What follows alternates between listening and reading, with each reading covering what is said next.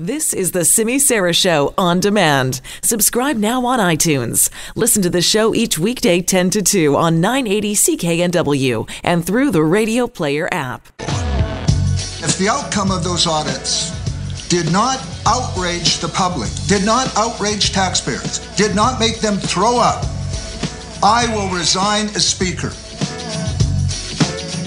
Well, there'll be a lot of questions asked of Darryl Plecas today, won't they? Because that Auditor General's report that he talked about in that clip there so many months ago is out this morning. And yeah, there are a lot of eyebrows being raised over questionable expenses listed here.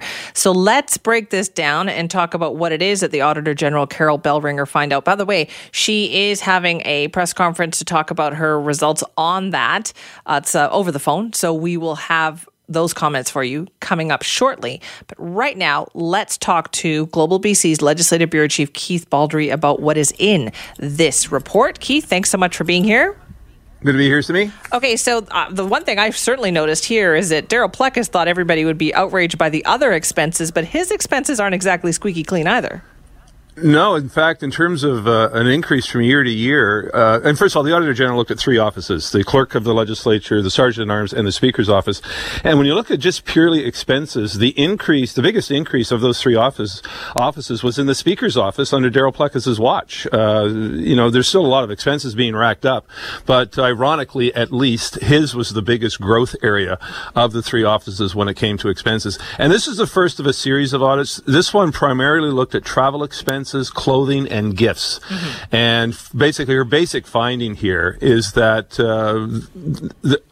there's either no policy in place or a policy that's in place isn't being followed adequately enough, and it's open to abuse. And she's basically saying you've got some gaps to be closed here going forward. But it's a nice little report in that she itemizes all sorts of things. I'm fascinated by the fact that someone actually expensed a ginger chocolate bar that cost $4.98. That's that was a bit much. But there was a lot of cufflinks bought by these guys, and who buys cufflinks anymore? But set after set of cufflinks, it's and a tuxedo and more than $2,000 worth of art and prints that were going to be given out to the MLAs, according to the clerk. So more than $18,000 worth of gifts from that office. That again, it's not clear. Well, according to the Auditor General, Carol Bellringer, the policies either are not rigid enough or they're just not being followed. And I think basically, though, going forward, you're not going to see this stuff happen again. I think the people who now occupy those offices are going to be much more spendthrift than their predecessors were. I can imagine that. Those were some of the same things that I was looking at here, too,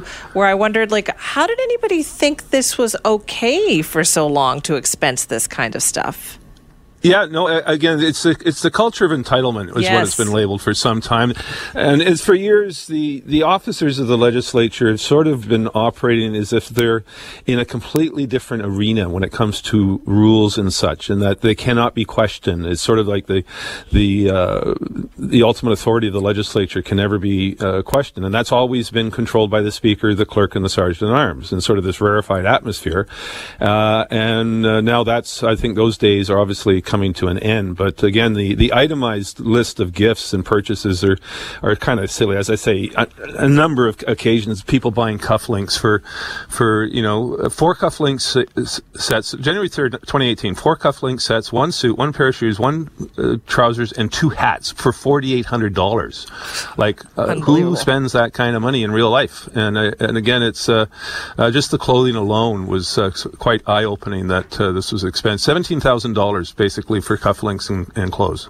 That is unreal, and that's over a period of 2 years or something like that. So that's a lot of money. August 2016 to August 2018. I mean, I'm not sure you need more than one set of cufflinks if you do at all. But they were buying it almost on a monthly basis. Yeah, I know. And I guess what struck me as well is just the lack of any controls on this. I mean, as the Auditor General points out, there was no travel policy for staff or permanent officers. Yes, and she draws the parallel. There is a rigid travel policy in ministries. If you're a cabinet minister or an MLA, you are subject to some pretty strict rules on your travel, both in terms of your flights and your per diems and such, what you can expense, what you can't expense. That didn't seem to apply in this case. She actually made the observation that they would be in violation of ministry protocols here when it comes to flying. You know, MLAs and cabinet ministers, I think, correctly complain sometimes that they're confined to economy class on long flights, and it took years for the government to change its policy that I think if it's a flight of more than 6 hours, you're allowed to upgrade. But those policies just not followed by the three officers of the legislature. And Darryl Plecas is part of this too. I mean, a lot of this took place on his watch, and he was part of the on some of these trips that the Auditor General singles out as being questionable, whether it was to London, England, or Washington D.C. or Virginia. She says basically this was allowed to flourish and run amok without anybody blowing the whistle on this thing. Right. So what do you think is going to happen as a result, Keith? Like those policies that you talked about that are so much stricter for ministry, like government staff, will those same rules now be applied here?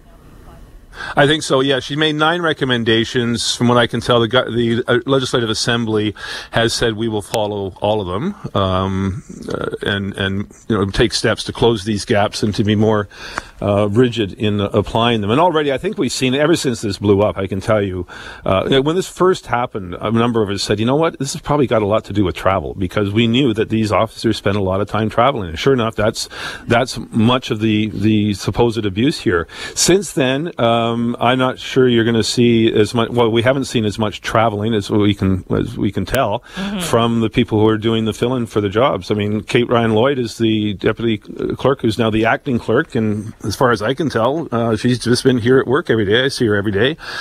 Same with the sergeant at arms and such. Now, the Speaker's office, it's interesting. Alan Mullen, who's the Speaker's aide, went on his own self-directed travel voyage odyssey across Canada and the United States, ostensibly investigating security situations at other state houses and legislatures to the tune of $13,000.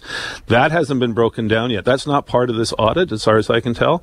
And we're still looking for some explanation from the Speaker to justify the expenses incurred on that trip. Certainly the BC Liberals on Lamsey, Mary Polak, who's the Liberal House leader, has asked some pointed questions about, show us your expenses on this trip. $13,000 is, again, fitting the pattern we see in these other findings of the Auditor General when it comes to expenses. It seems, though, that with Darryl Plecas, like, he obviously brought a lot of this to the forefront, right? He showed everybody what was going on, but at the same time, he doesn't really seem to like having his own expenses questioned, does he?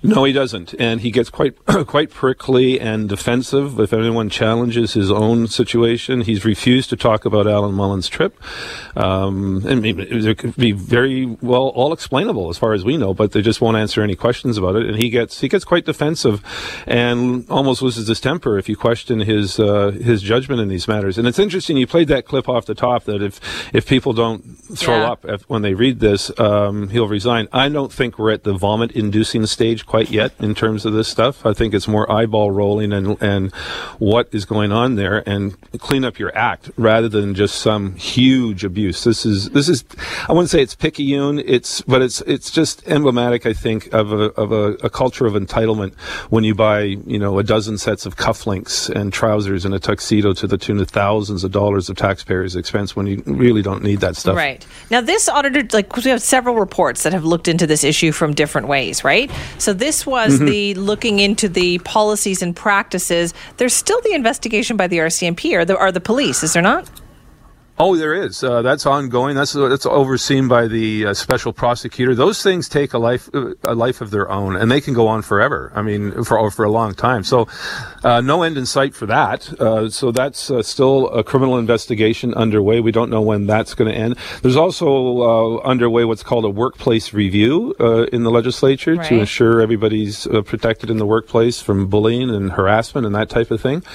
So there's a lot of balls in the air on this thing. And again, the Auditor General, this is just just the first of many audits she's going to do of the Legislative Assembly. She's going to be looking at contracting, for example, putting out calls for services. And there's, just looking out my window right now, there's the landscape crew that's been here for years. There's an ongoing renovation of the front of the legislature in terms of the driveway. Like, how were those contracts let? Were there calls for proposal? Was it all done on the up and up? And so the Assembly has 300 employees and many things going on here. So it's not just travel and gifts. There's a lot of moving parts, and she's just beginning her work here, and this is just the first of many reports. All right. Well, listen for more about that. Keith, thank you. Oh, yeah. That is Keith Baldry, our Global News Legislative Bureau Chief, talking about the Auditor General, Carol Bellringer's report that was released about an hour or so ago, looking into the policies and procedures regarding expenses of the employees at the legislature. So